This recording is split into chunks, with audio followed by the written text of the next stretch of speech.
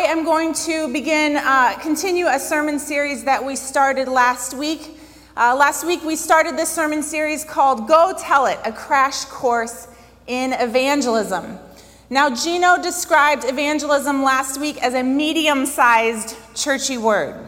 It's not an everyday word, so it's helpful to have the same working definition of the word. And so what I did, as you might do, is I want to know the definition of a word, I Google it, right? So I Googled the word evangelism, and I came up with a web page that had incorrect definitions of evangelism. And so I just want to take a moment to read a few of those to you. Evangelism is the process of telling people everything they believe is wrong. Evangelism is awkwardly trying to sneak a Bible verse into every conversation. It's knocking on doors, holding the largest Bible you can find, and being told to leave. It's talking to every single person you ever meet in every single conversation about Jesus. It's God expecting you to convert people every time you talk to them. And now, for our purposes, we want to have a correct definition of evangelism. So evangelism is the spreading of the Christian gospel by public preaching or personal witness. Other definitions include sharing Jesus Christ with people who do not know him yet. And if you didn't listen to Gino's sermon from last week, I think it's important for you to go back and listen to that sermon. Last week he shared that the message of Jesus Christ is good news, and it's good news for everyone. And when we think about go tell it, last week addressed the it. Go tell the good news of Jesus Christ. And so the question I have for this week is, how do we go tell this good news? What is the next practical step? And so today I want to take a look at a story from the Bible that speaks to what we do with this good news. And so we're going to head to the book of Matthew this morning. Now, the book of Matthew is the first book in the New Testament. It's one of the four Gospels, and so while the book is anonymous, it is generally attributed to Matthew, the tax collector, and one of the 12 apostles. Matthew tells the story of Jesus and how this is the fulfillment and continuation of God's plan. And within this book, we see the genealogy of Jesus, including Jesus' birth, how his birth and the Immaculate Conception is the fulfillment of prophecy. And in the center of the book, we see Jesus as a teacher, told through different sections and preaching. And in chapters 4 through 7, we learn about God's rescue plan for the world. And we also are able to read the Sermon on the Mount. It's a very famous sermon that Jesus preached. And during that sermon, he talked about how to live in God's kingdom. And then after this Sermon on the Mount, told in chapters 5 through 7, we come to this next section of Matthew where we get to see stories of Jesus doing Jesus-y things. Things like healing and bringing the kingdom to a broken world. It is in the midst of these stories of Jesus bringing the kingdom into the lives of people that we read about this encounter between Jesus and Matthew, the tax collector. And so would you join me, please? We're going to head to Matthew chapter 9. Before I start reading, I want to take a moment to pray. Father God, thank you for this day. Thank you for the opportunity to gather together as a church community, both here in person and online. Would you open up your word to us today? Would we be able to hear the truth? Would it land on our hearts? In Jesus' name, amen. All right, we'll be in Matthew 9, beginning at verse 9. This section is titled, Jesus Calls Matthew. As Jesus was walking along, he saw a man named Matthew sitting at his tax collector's booth. "Follow me and be my disciple," Jesus said to him. So Matthew got up and followed him. Later, Matthew invited Jesus and his disciples to his home as dinner guests, along with many tax collectors and other disreputable sinners. But when the Pharisees saw this, they asked his disciples, "Why does your teacher eat with such scum?" When Jesus heard this, he said, "Healthy people don't need a doctor, sick people do." Then he added, "Now go and learn the meaning of this scripture. I want you to show mercy, not offer sacrifices. For I have come to call not those who think they are righteous, but those who know they are sinners. Now, as I read this encounter between Jesus and Matthew, I'm struck by how much this story speaks to me about evangelism in a really practical way. And so as I was preparing for today's message, I asked myself the question, what's the most practical tool I can provide for people who are listening both here and online so that you can leave today and tell others about Jesus? Like, I was thinking, what would make the most impact? And so here's what I've come up with. We're actually going to work through this together, but individually. And so I am a former teacher, high school English teacher, and so I thought I'm actually just going to bring this whiteboard up because teachers and whiteboards, right? So we're gonna do a little lesson together.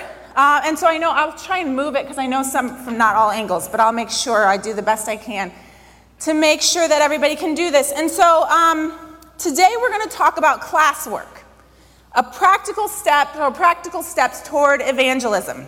And so if you're tech savvy and you like to take notes on your phone, I encourage you to take out your phones. Like, this is the moment. In student ministry, I say a lot like, hey guys, can you put your phones away? But today, in this setting, students, bring out your phones. Everybody, if you want to, bring out your phones. We're going to take notes today. Now, if you prefer the paper version, I do have some paper on the back table there. If you'd like to, you feel free to get up and get paper if you need to, because we are going to be taking notes. Okay? And so, using Matthew's example, we're going to actually today, in class, write out an evangelism plan. All right? We're going to follow the format we see in Matthew 9. And so, when I look at the story of Matthew, I see a few things. First thing I see is that Matthew decides to follow Jesus. We see this in verse 9. He says, as Jesus was walking along, he saw a man named Matthew sitting at the tax collector's booth. Follow me and be my disciple. So Matthew gets up and follows him. Secondly, I see that Matthew then facilitates an encounter with Jesus. We see this in verse 10. It says, later, Matthew invited Jesus and his disciples to his home as dinner guests, along with many tax collectors and other disreputable sinners. The third thing I see is that Jesus then shows up to the dinner party. In verse 11, Jesus deals with the haters, those Pharisees who say, why is your teacher eating with scum? Jesus reminds us of our purpose in verse 12 through 13. He says, who needs a doctor? Sick people need a doctor. Show mercy to people. And then I see that Jesus sends us on our way. In verse 13, he says, go take a look at the scripture, which points back to, if we were reading this in your Bible, you saw that it points back to a verse found in Hosea 6:6. And actually, that's your homework for this week, if you could write that down. Your homework for this week is to go back and read the book of Hosea, because Jesus points people back to that verse. And so the theme of the book of Hosea is rich with metaphor, and so that's your homework. But Jesus sends us on our way, and he says, go spend your time doing this stuff. And so, if I look at this example found in Matthew, I see that step one, Matthew has to decide if he's going to follow Jesus. And that's going to be step one for you and me. You have to decide to follow Jesus.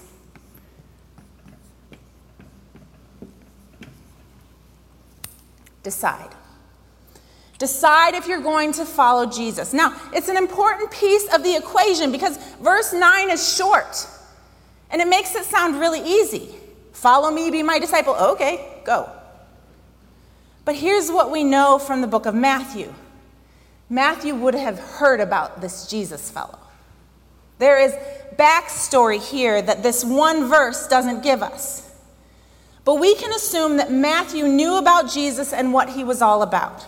In fact, if we just peek back at chapters 5 through 7, this is where Jesus preaches that Sermon on the Mount. Jesus has been the fulfillment of prophecy that Matthew would have known about. Jesus has been preaching about this upside down kingdom. Jesus is teaching about loving God and loving people.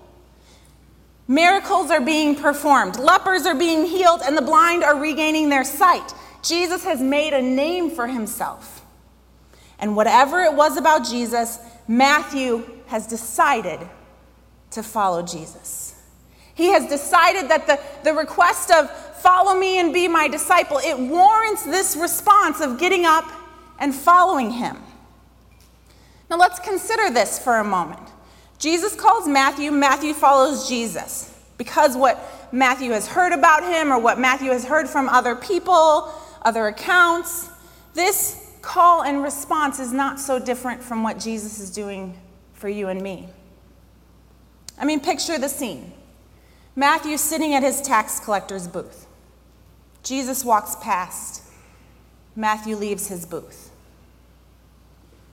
What's your version of a tax collector's booth? You're minding your business, you're going about your job, you're doing your thing, and in walks Jesus. Now, maybe it's not the same flesh and blood Jesus that Matthew encounters, but maybe it's Jesus in the form of a neighbor or a coworker or a classmate, a parent or a grandparent. Maybe it's a billboard or a 4th of July popsicle, a water bottle at Jewel. What does your encounter with Jesus look like? And when Jesus says, follow me, how do you respond? Well, I think there are at least 3 potential options. Matthew could just decide to not follow Jesus.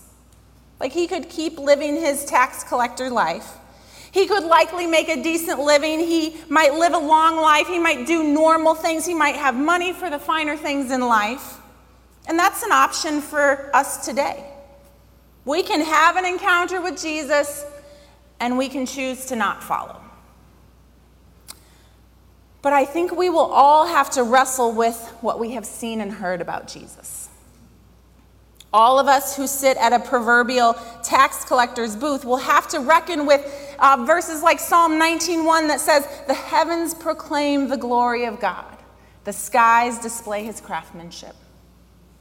When you consider creation, can you make sense of it all? In your moments of quiet and stillness, do you question your purpose or ask yourself what this life is all about?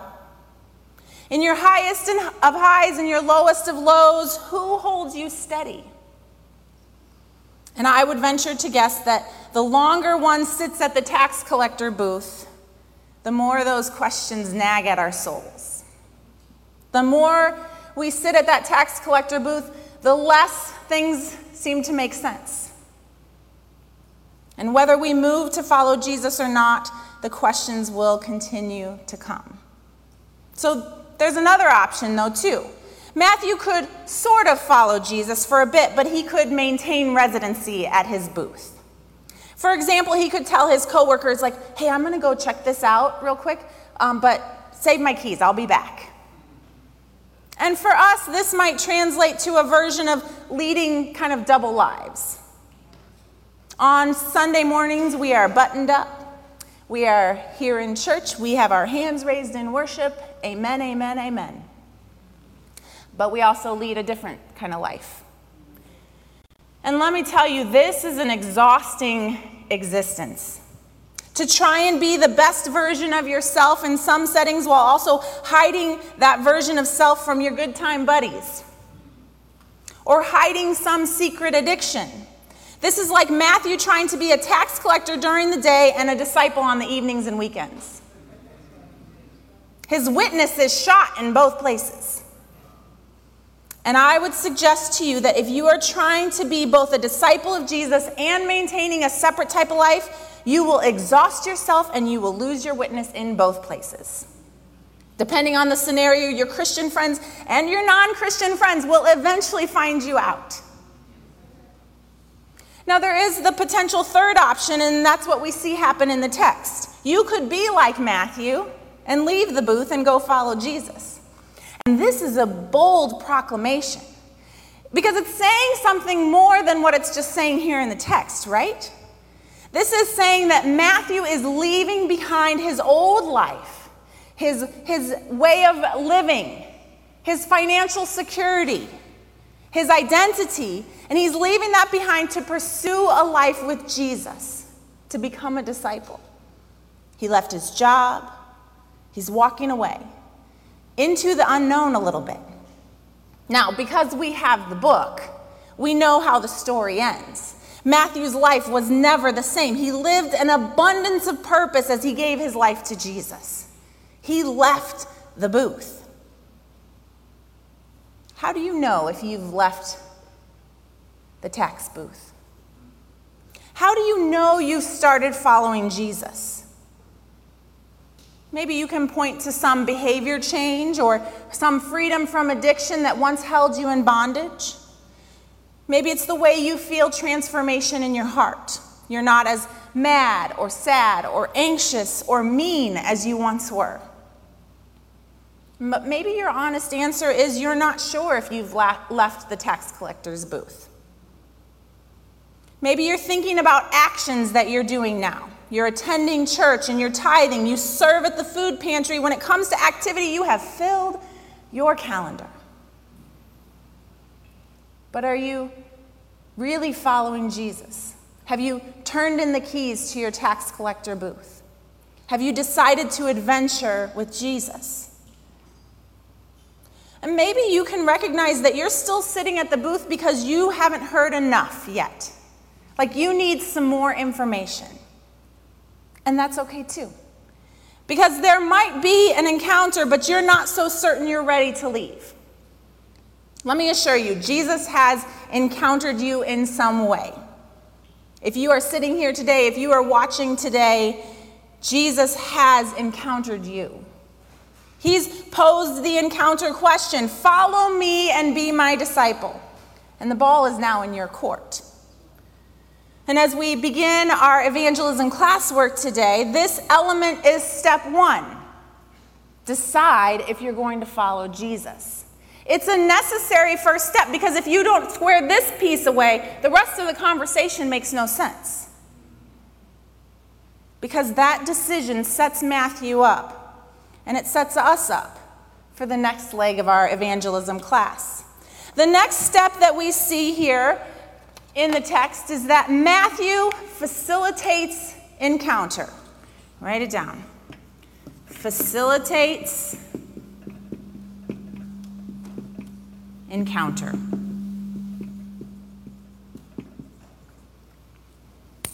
It's kind of hard. It makes me nervous to feel like I've spelled things wrong. You ever had to spell in front of a bunch of people? You'll let me know if I spelled incorrectly, right? In verse 10, it says, later Matthew invited Jesus and his disciples to his home as dinner guests, along with many tax collectors and other disreputable sinners. Now, see, I see in this that Matthew had to have relationships with other people. He invited people and they showed up. And so we look at who did he invite? Well, he invites Jesus and his disciples and many tax collectors and disreputable sinners. And I gotta say, that's a mixed crowd, right? And as I consider church attendance here at the SSV, I want our church to be filled each Sunday and at each and every event with a similar kind of mix. Because a church is a hospital. And in a hospital, you've got sick and you've got doctors. You've got seekers and you've got seasoned. I would that our small groups and our student ministry gatherings and our events be a place where the just checking out Jesus people and the no doubt in my mind how great is his love Jesus people find themselves sitting next to each other, doing life with each other, learning and loving and growing with each other. And this is what we see at this dinner that Matthew throws. And as we prepare to evangelize and tell others about Jesus, we need to do the same. We need to facilitate an encounter for others to meet Jesus. So let's go back to our notes. Who do you have relationship with that you could invite? And so we're actually going to do this right now. I want you to think of 10 people. Consider Matthew's list. Jesus and some disciples, so some people who already know about Jesus, and some disreputable sinners. So if you're watching this at home or you're watching this later, I want you to do this too. I want us to actually create a list. Write it down. Who are 10 people that you could invite? And so you'll need a mix, right? So let's consider at least 3 to 4 people who you would put in the category of Jesus and his disciples, right? People who know about Jesus. They love Jesus, they can help tell the story of Jesus in their own lives, all of that. But then you also need people on the list who don't know Jesus. And it's important to have this mix on the list in case this list ever falls into the wrong hands. You can just say, well, who's the disciple, who's the sinner, right? But keep in mind that your list should be a mix. It's not evangelism if your group is all disciples. That's a church leadership meeting. So consider your invite list. And actually, we're going to do it right now. Take out your notes. I'm going to do my notes here. So 10 people. Put it up on the board for you. We're facilitating encounter. I want you to come up with 10 names. Now, I also recognize that we have multiple learning styles. And so if maybe you just want to get 3 or 4 on your list and you want to take this home as homework, that's okay. But it will be due at some point. So 10 names. Let's just take a moment now. Sit through the awkward silence. 10 names. I'll give you 60 seconds.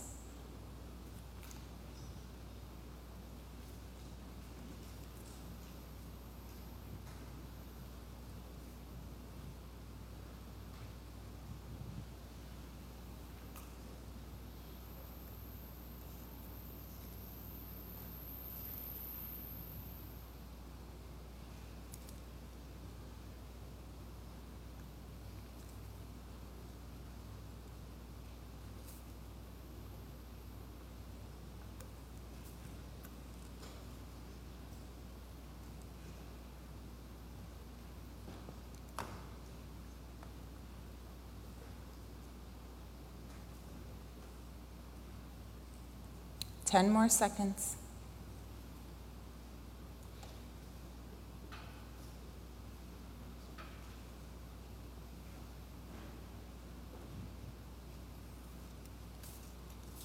Okay, if you weren't able to get all 10, feel free to take that home. Keep thinking on that. But let's dig a little deeper into this how-to of facilitating encounter. Matthew invited people into his home for dinner. He served people by opening his home and feeding them. And I feel like inviting people into your home and feeding people is an incredible evangelism effort. And so what are some natural opportunities for you to serve people? So let's think about now locations.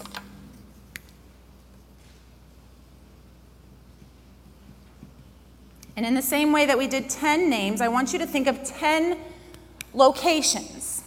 10 locations where you regularly go, where you regularly spend your time. And consider your personality. For example, in this season of my life, I'm okay at hosting people in my home, but I'm actually much better in coffee shops and on walks. It's just a little bit less stress for me than cooking and bringing people into my home. I'm better at connecting when I'm moving around or doing something purposeful. So think about your own personality and where you could host people. And so this could also be like in your workplace, at the park, in your home. But just think about, so let's come up with, again, where could you host people? Think about, 5 to 10 locations where you regularly go.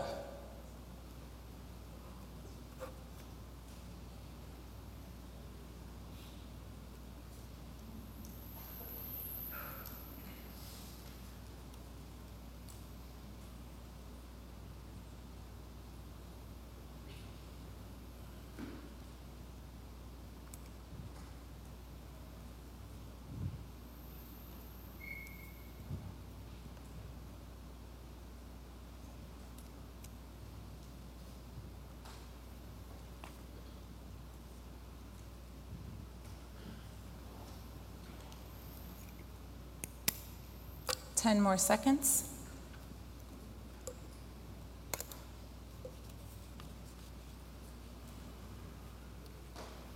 as you have to actually think about this facilitating encounter, and as you think about the names of 10 people and the locations where you might go, how does that make you feel?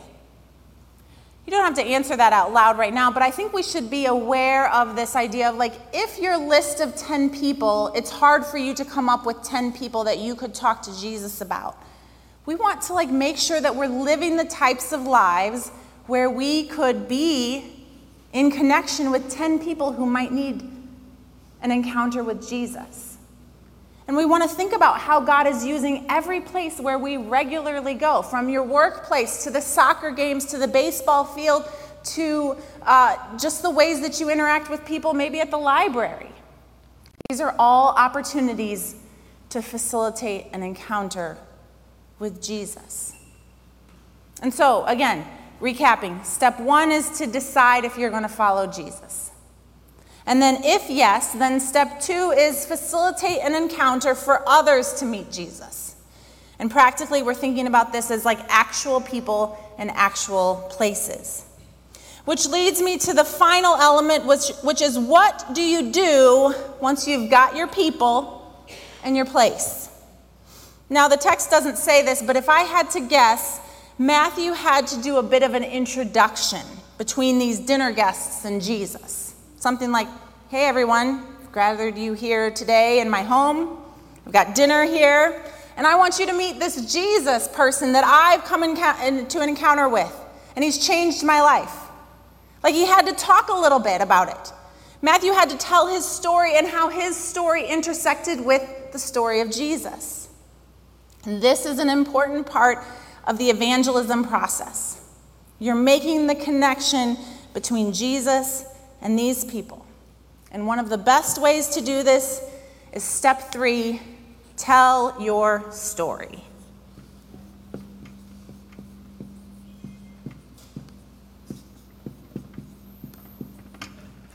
Tell your story.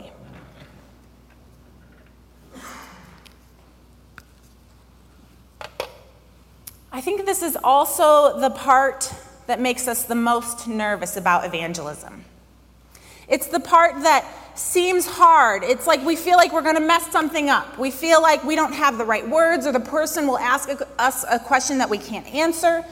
And so Mandy talked about it earlier, but we have this 411 evangelism class coming up next Saturday. I think that'd be a great place for you to start working through this process, to get rid of some of the nerves so that you don't feel so nervous about evangelism. But the great news about telling your story is that you hold all the details.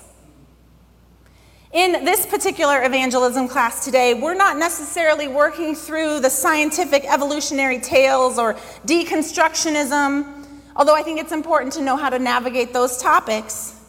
But at the heart of evangelism is your story, and how your life with Jesus makes more sense than your life without Jesus. And even if you can explain the cosmos, but you can't describe how Jesus makes you stop lying and cheating, how it makes you a better person, your ability to explain means nothing to the people around you.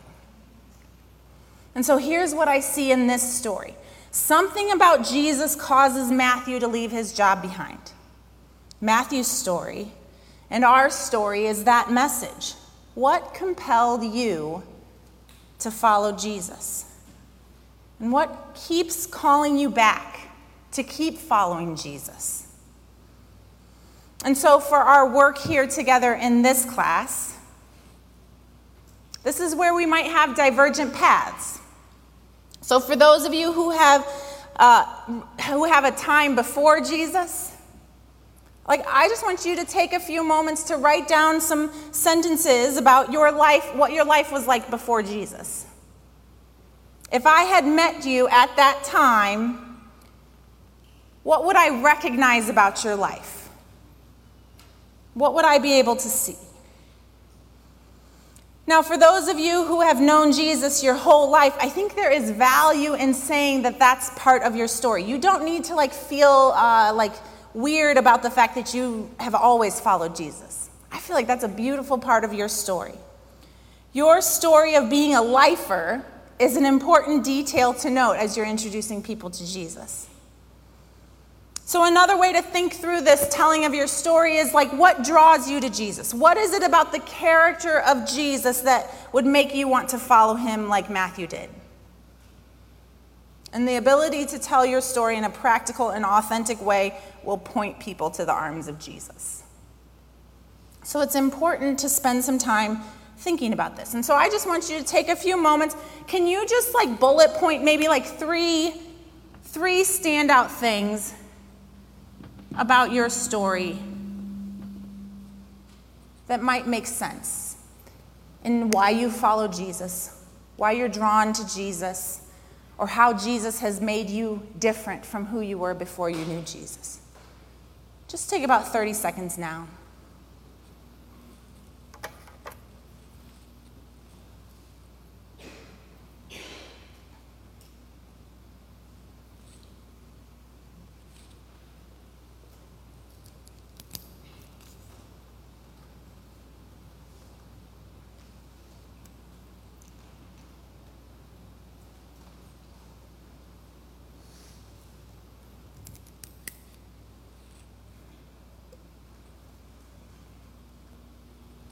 And so I want to just take a moment to recap what we've discussed here in class today. We're putting this all together. When we think about practical steps to evangelism, step 1 is decide. Everybody say decide. Step 2 is facilitate encounter. Say facilitate encounter. Step 3, tell your story. All right. So we've looked at Matthew's story. We've looked at an actual story from the Bible. We've done some work on our own. So now let's try a practical application. We want to apply what we've learned and what we've examined. And so I want to demonstrate my example in front of you right now. So here we go. This is my putting it all together. Well, I've invited you all here today. So I kind of went above and beyond the 10. Thank you very much. But I've invited you here today. This is my church home, and I want to welcome you into my church. I hope that when you came in today, you felt welcomed. I hope you had coffee or lemonade, and that you felt greeted with smiling people. I hope you like the space that we've created here, the atmosphere. And for those of you online, I hope this experience is one that allows you to feel like you are here with us in person as much as possible, that you're an important part of this service. I hope we made it clear what we are doing here and gave you like the information you needed to know so that you understand the flow of service, and that we put words on the screen during worship so that you're able to sing with us. I hope you felt something good when you walked in. We like to refer to that good feeling as the presence of the Holy Spirit, and I hope you felt that when you came in. And I just want to take a moment now to share a little bit of my story. I grew up in the church, and I don't remember a time when I didn't know Jesus.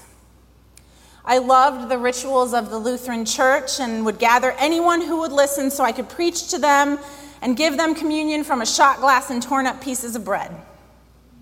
I remember pressing my hands against the TV screen to televangelist Robert Tilton, just in case it worked, whatever he was talking about. I attended Lutheran school and was mentored by faithful teachers and youth leaders. I have known the church to be a safe place my whole life. And even with that phenomenal upbringing, I have experienced seasons and times of darkness. For me, I struggle with anxiety, and it is something that has marked my adult life. It's something that I wish I didn't have to deal with. With anxiety, I have found that my fears and worries, though, rest in the very capable hands of Jesus Christ. Even if my worst fears and anxiety reach my doorstep, I am secure in Jesus. And while I struggle, I do not struggle without hope. I know there is healing for me both here on this earth and in my future home of heaven. And as a Christian, I am a part of a community of believers who pray with me and for me for my healing in this life. Some of you who are sitting in here today are my friends who I call when I am all up in my anxiety. And you say things like, come on over, let's pray for you. Let's sit with you. Or Shannon, let's sit and let's pray through this, let's talk through this, let's do this. And that is the community of faith that I am a part of. And so I choose to follow Jesus because I have found peace in knowing he carries my world. He carries my kids and my husband. And I am reminded daily that Jesus wants me to love others too. And that makes me a better friend, a better neighbor, and better coworker. I am more patient and kind because I follow Jesus. Now, I mess up on a regular basis, but I am here for a purpose, and I want other people to encounter Jesus so that they too can find freedom from things like anxiety, and that they can live a life that makes them more patient and kind and loving. I think the world would be a better place. I know the world would be a better place if more people chose to follow Jesus. Now, this isn't my whole story, and I'd love to keep sharing more of my story with you over coffee or on a walk. But I stand before you today as a person who knows without a doubt that I am deeply and completely loved by my Creator God. I know that Jesus Christ died on the cross for me and for you so that we could experience a relationship with God here on earth. And that relationship allows me to experience peace and joy in the midst of terrible things.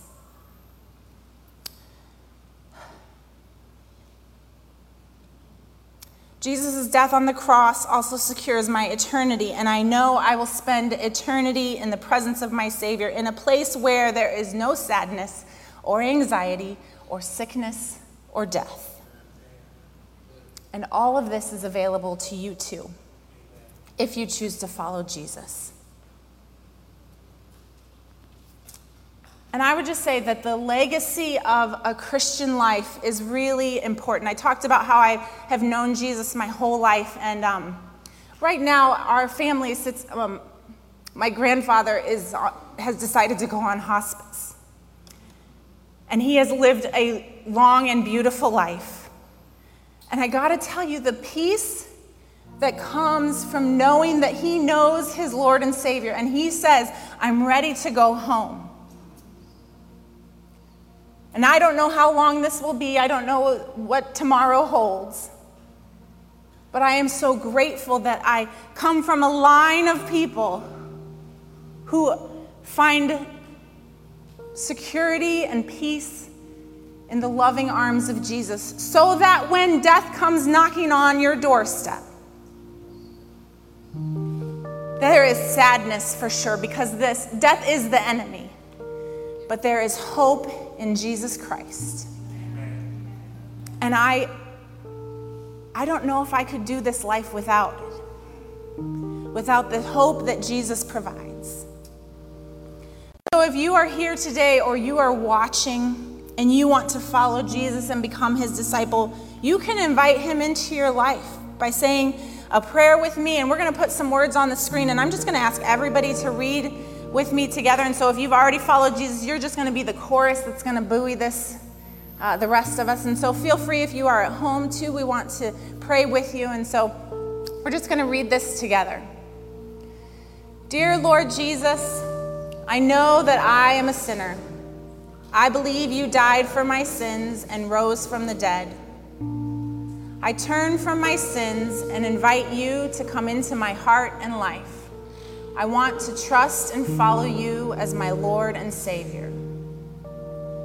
And so if you just prayed that prayer for the first time and you invited Jesus into your heart, we just want to begin a journey with you of what it looks like to follow Jesus with your whole heart for your whole life. And for those of you who have already decided and are just looking for ways to facilitate encounter, we want to be very practical. We want to be very on point about who we're inviting and where we're inviting people to, so that we can tell our story and how our story is different because it includes the name of Jesus Christ.